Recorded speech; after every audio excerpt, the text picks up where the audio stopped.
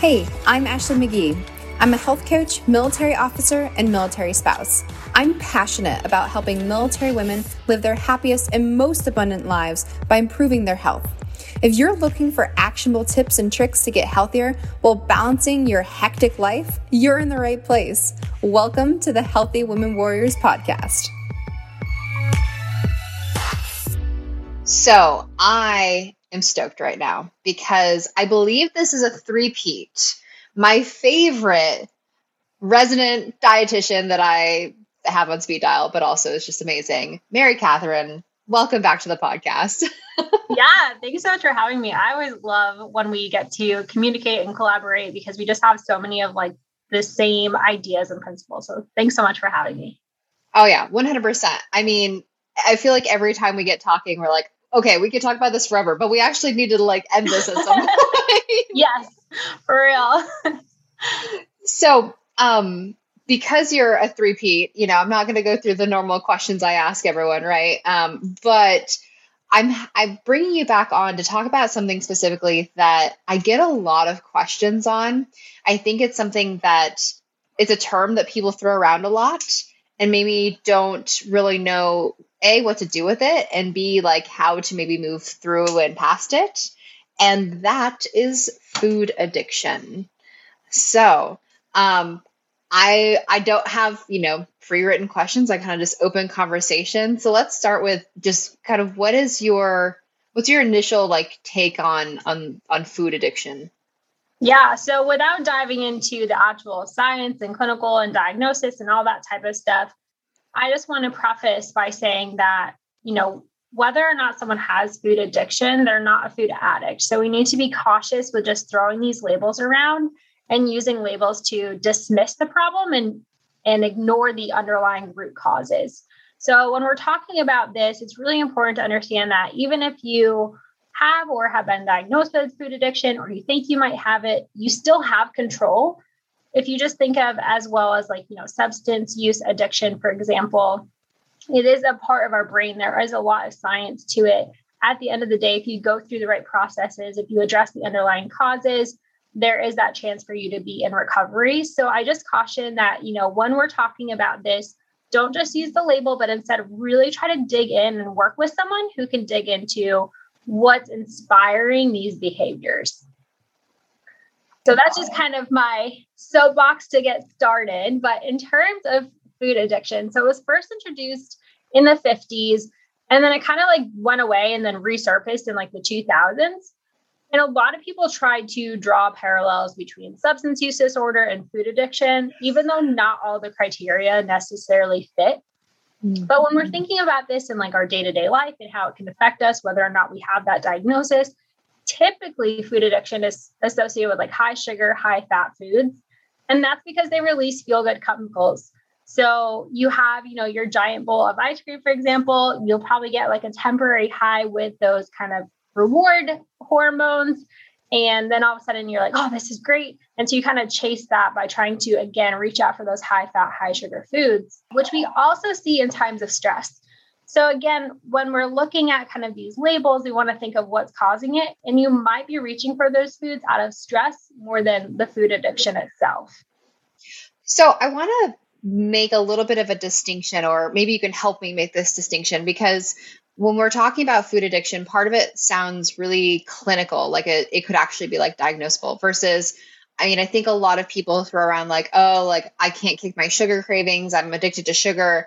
So what is that distinction, and how can you learn that for yourself where you're at in that kind of spectrum? Yeah. So to be honest, it is a little bit hard to have like a concrete answer with this. Partly because on the clinical side, the diagnosis of food addiction does not exist. There's no, specific criteria.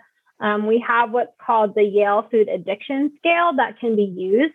But when I looked at this, and I work a lot with individuals who eat emotionally, who might have like more of those stress eating patterns. And when I look at this scale, a lot of the things overlap. So it is a little bit hard to really distinguish between the two. But what I would suggest is really looking at what behavior is leading you to the food, is leading you to the sugar. And then think if you can change that behavior, does it change? And I think, just to kind of make this more of a concrete example, you've had a really long day, you're super stressed out, your kids are finally asleep, or the dogs are finally in their crates, or whatever it might be, and you grab ice cream, or you grab a glass of wine, or whatever it might be, and that's, you're just unwinding. But what if you don't have a long day and, things aren't super chaotic? Are you still reaching for that bowl of ice cream and that red wine every time? Or, was it more that, hey, all this stress kind of precipitated that action of me, eating this high sugar, high fat food, or, drinking this wine? That makes sense. So kind of looking at what the environmental triggers are, or is it a habit, right? Yeah, I mean, I've had some clients where they'll tell me like, I will eat sugary food until I'm sick. Like I can't, cannot stop myself. And to me, kind of that's a level of like not being able to control it versus, well, this is just a habit, a thing that I'm used to. Just like when you come home from work, the first thing you do is like go grab a snack. Cause that's, even if you're not hungry, it's like, that's just the thing that you do. Right. Cause I think that's super common too. Yeah. And like you said, I work a lot in my practice with Defy Nutrition, and differentiating, is it hunger or is it habit? But you're kind of introducing a third factor there of, is this more of that addiction? And, the studies have shown that individuals with disorders such as bulimia or binge eating disorder have behavioral and like neurochemical changes that are comparable or somewhat comparable to addictive behaviors. So in those individuals, it's a lot more common. We see a lot more overlap. But on the day-to-day, a lot of times it is precipitated by those environmental factors or high stress level or whatever it might be. And I always like to share resources. So one really great resource, if you feel you're, struggling with some type of disordered eating, NEDA, National Eating Disorders Association, NEDA, has a screening tool on their website that anyone can take that just says, hey, you may or may not want to seek the help from a professional. What kind, because there's so many, I know I've asked you this before, like what's the difference between a dietitian and a nutritionist, right? But like, so in that kind of realm, is it a doctor? Like who treats disordered eating? Sure. So the way it would formally go, so I'm a registered dietitian. So a registered dietitian, typically a state will require licensure, but then we also have our national credential. And we can treat an already diagnosed condition, but we can't actually diagnose the condition. So the person who would do the diagnosing would be a medical provider, such as a doctor or a nurse practitioner. Okay. So it's not very a clear answer, but dietitians ourselves, we don't diagnose it. That would come from the medical provider. Okay. Yeah. That was purely a question for my own curiosity. Yeah. It's a great question. I mean, I feel like if I get overwhelmed with all the different titles and things people have, like surely other people must feel this way too. Yeah. And I will say and I don't mean this in a negative way, but when it comes to eating behaviors, most doctors are not educated specifically in nutrition. You actually may have more success working with like a psychologist if you have, these eating behaviors driven by trauma or past negative experience or whatever it might be.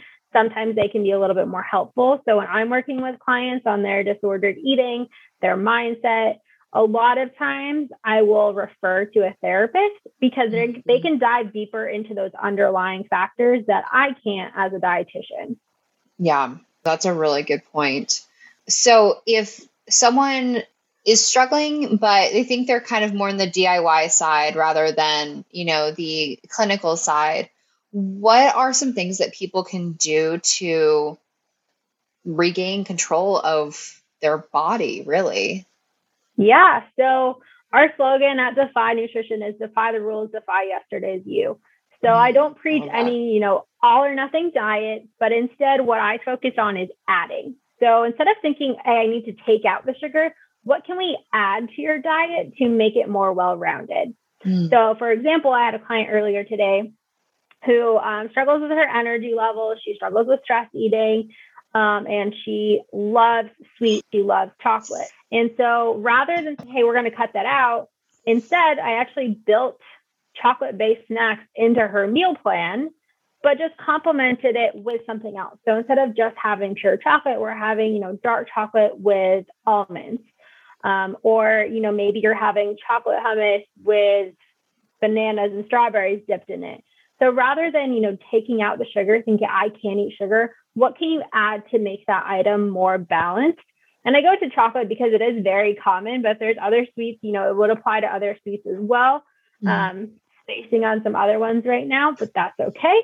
So we just want to, balance it out where like, okay, maybe if I'm going to have these Skittles, I'm also going to have some grapes or, something just to balance it out. And then also, on that note, saying the grapes part, if we can get sugar from fruit, that's going to, help our sweet tooth as well. And one tip is actually if we heat up starches, so if we heat up fruit, it actually releases more of the sugar.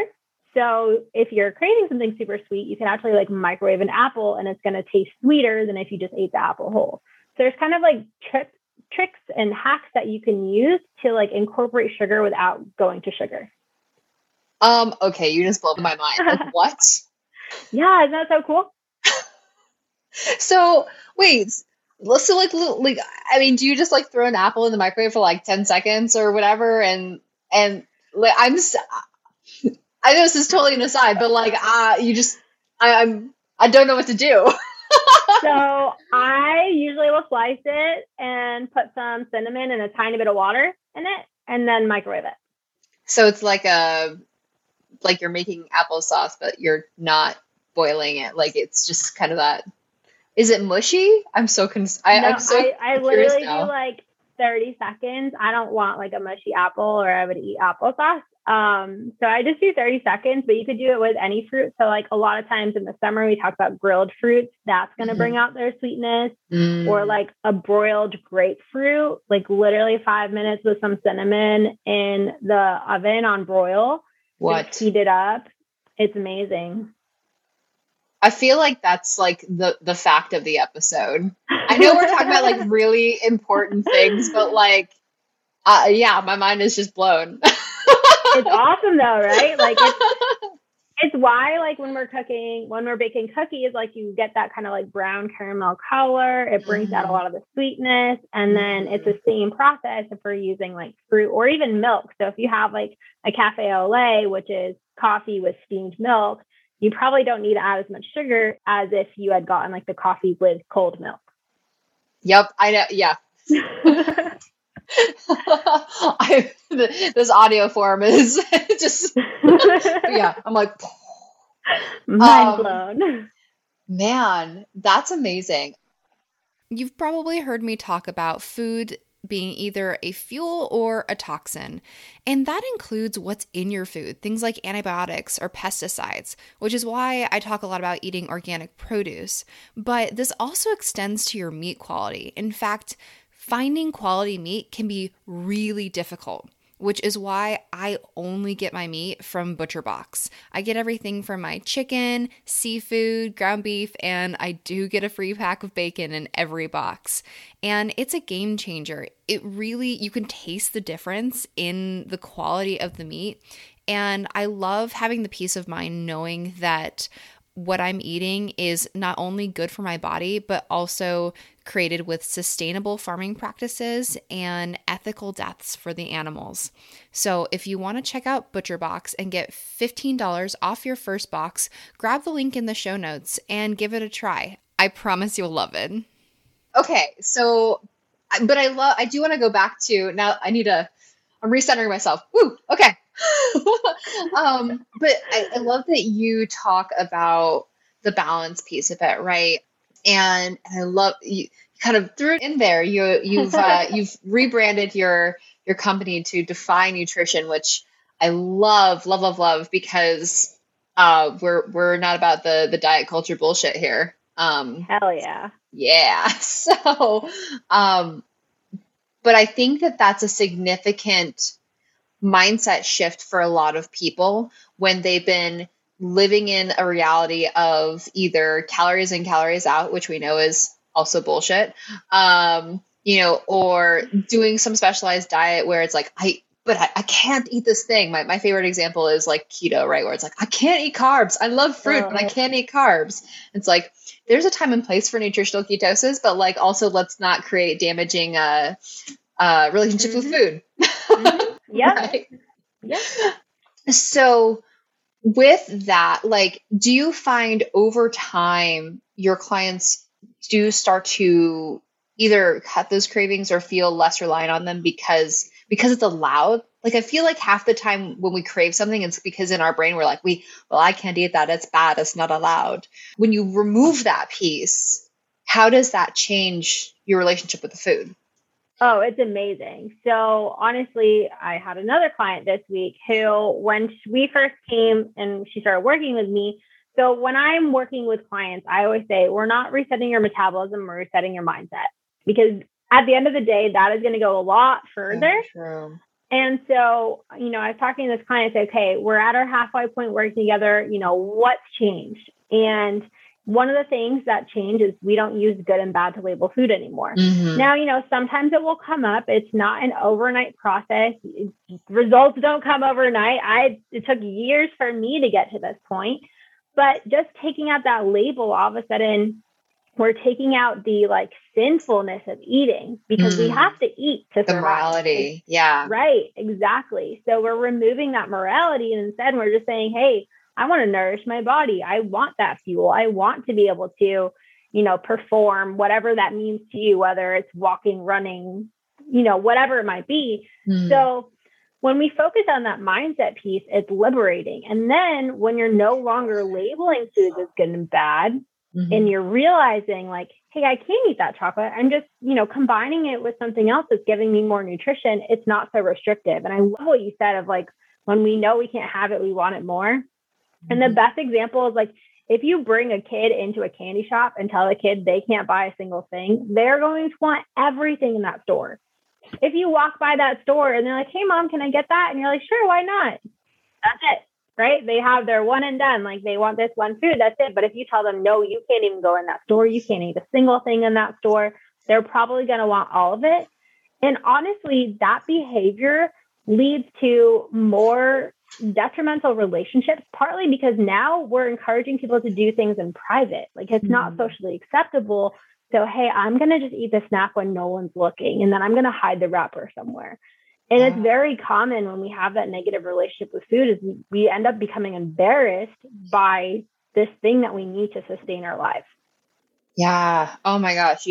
I was just listening to, I think it was like an NPR story. A book just came out and it's the author is a reporter on NPR, but she has had like disordered eating for like 40 years and like her family didn't know because she hid it so well. And the biggest piece she had to like work on was just being okay with like eating around people. Yeah. And it's so common. I mean, even for myself, I never had a label, but I had an eating disorder. It was a combination of anorexia, orthorexia, so under eating, over exercising. And I mean, to this day, I have, my little cousins be like, man, you were like so skinny. How'd you do it? And they had no idea that it just came by, starving myself and having this absolutely terrible relationship with food where like I would not eat. And if I did eat, I would work out way more. And just like you didn't earn a shower this morning, you don't earn food, right? You don't have to do something just to eat it. You need food to survive. And so a lot of times it goes unnoticed until someone starts to really unpack everything with someone. Yeah. How, if I can ask, I assume, having an eating disorder like that, it does wreak havoc on your metabolism. How are you able to heal your body from that process? Honestly, I couldn't tell you. And that's part of the reason why when I do my business, I do it based on my education, and my personal experience is only a fraction of that. When I was at my thinnest, I was honestly the verge of dying because my heart rate was so low.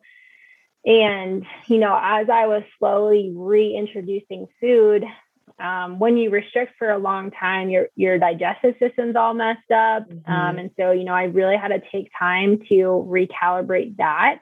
On a personal note, they put me on birth control like way before I even needed it because I was so irregular with my eating disorder. And so I think in a way that probably helped my hormones stay normal because I wasn't getting my period because I wasn't feeding my body. And I know that's really personal, but, you know, people ask, they want to know how it works. Yeah. So, you know, slowly reintroducing food so I didn't overwhelm my body. I wasn't super content with reintroducing it. It was a lot of mind work and mind games. And I would literally go from eating 4 carrots to 6 carrots. And it's a very, very slow, arduous process.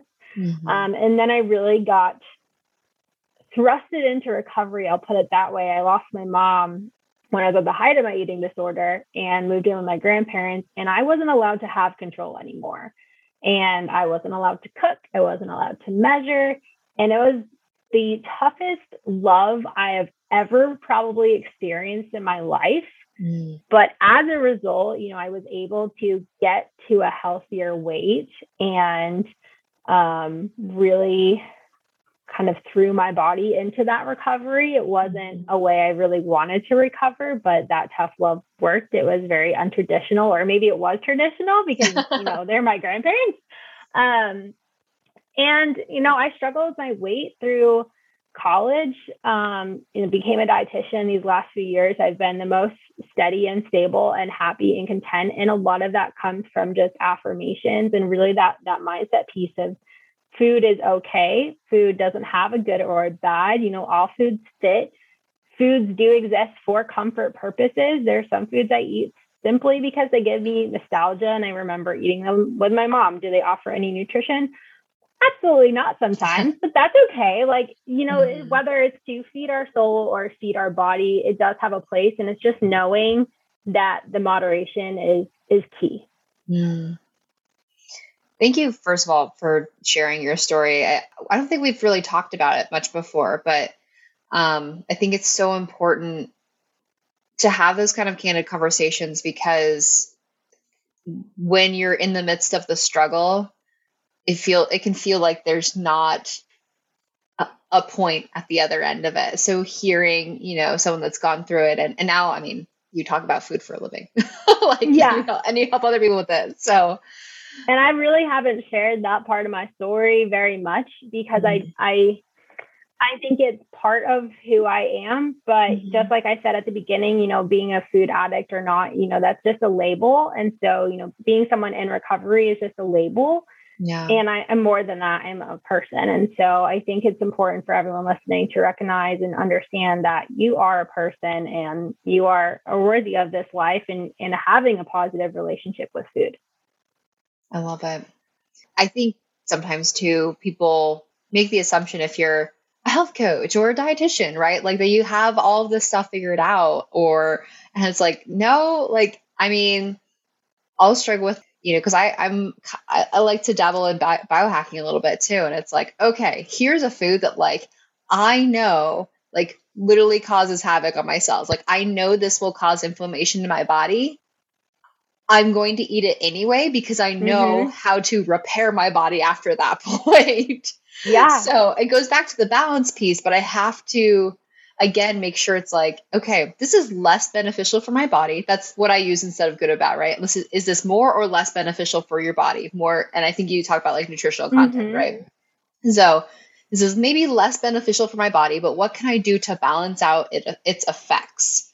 But that takes practice, affirmation, guidance.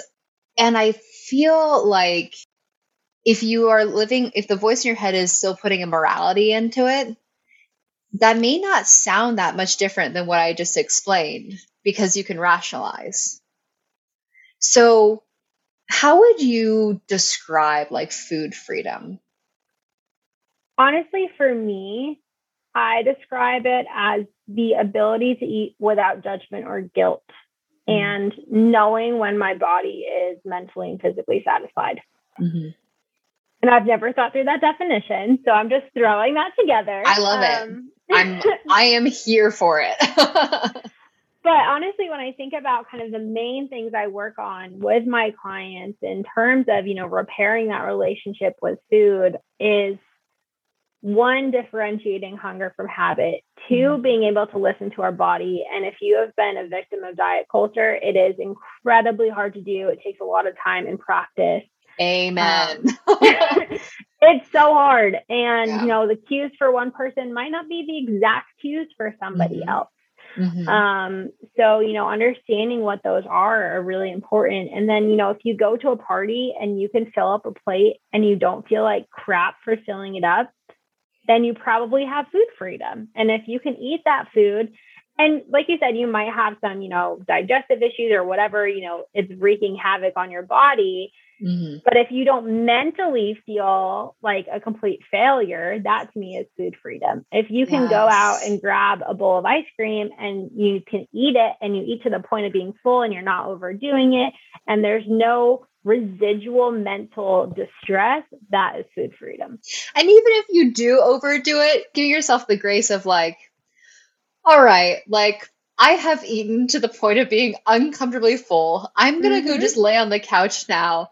This isn't the most comfortable situation. This is not exactly what I intended, but like, I'm not going to then run 5 miles every day for the next 3 days in order to punish myself. Right. Like I feel like so often if it's, you fall off the wagon or then it's like just a boulder rolling down a hill. It's like, well, now that one thing's gone, let's just dip, or it's just stacking guilt on top of each other.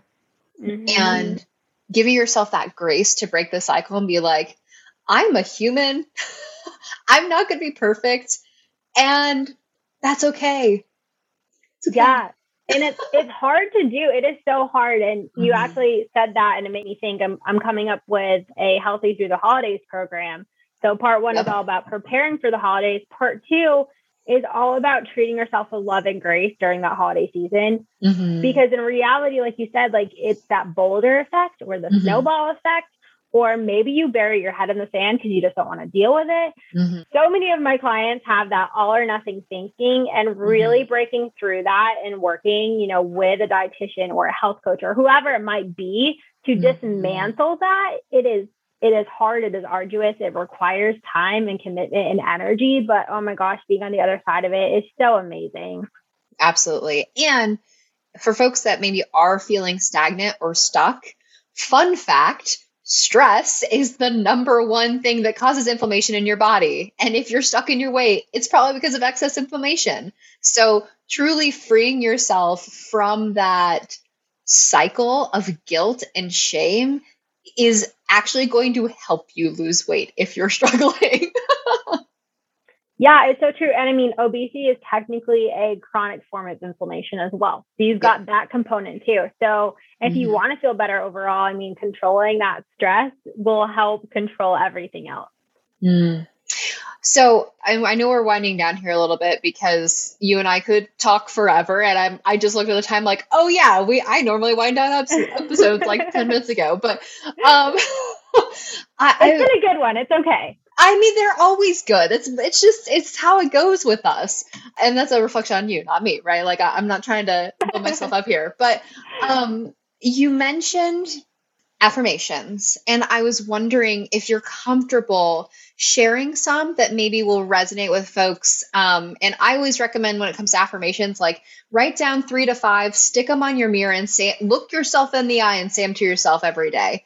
It will feel weird. If it feels really weird, you need to do it like way more than, the weirder it feels, the more you need to do it. But are you willing to share some affirmations that maybe help with food freedom? Yeah, for sure. So one I was actually just using with a client who was struggling to prioritize herself. And so we just said, I'm worthy of taking the time to prepare my meals. Another one is if you have a specific food that you feel guilt around, coming up with an affirmation. So I had someone who could not eat hash browns and they just like would trigger her every single time. And so, something like hash browns connect me to my childhood. Wow. So something that's going to, give that emotional validation that you're looking for. Another one could be that I embrace my relationship with food. I am empowered to make changes. And then what's one more? I'm worthy of honoring my hunger and fullness. Love it. Those are beautiful. Thank you so much for sharing those. I really hope, folks listening are taking notes and writing down, especially the ones that are resonating with them. So, anything else you want to share or bring up on this topic before we kind of say goodbye for this episode? Man, we jammed so much stuff into this. I don't know if I necessarily have anything else to say other than you're not alone, and finding a group of women who can support and uplift you, or men or non-binary, however they identify, finding a group of people who are going to uplift and support you in this journey is so important. And making sure, one thing I always say, and I always ask, is who's on your team. So, we all have teams. So whether it's as a family, you might have a financial advisor, a realtor, whatever. When it comes to your healthcare, who's on your team? Who do you go to for your proactive health problems? Who do you go to for, health coaching or nutrition coaching? Or who do you go to for massage therapy? Who is on your team? Make sure that team is well-rounded. And even if you don't use them every day, just stack your tool belt with all of the professionals you can who are on your team, so that when you do need them, you have someone that you can reach out to. Wonderful. I couldn't agree more. Thank you again for coming back for a third time. And I mean, this won't be the last time. Let's be honest, it won't. And I love coming. So I'm on board with that.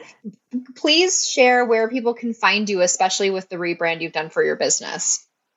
Sure. So my website is defy-nutrition.com. You can actually get a no-fail snack guide there if you visit the website.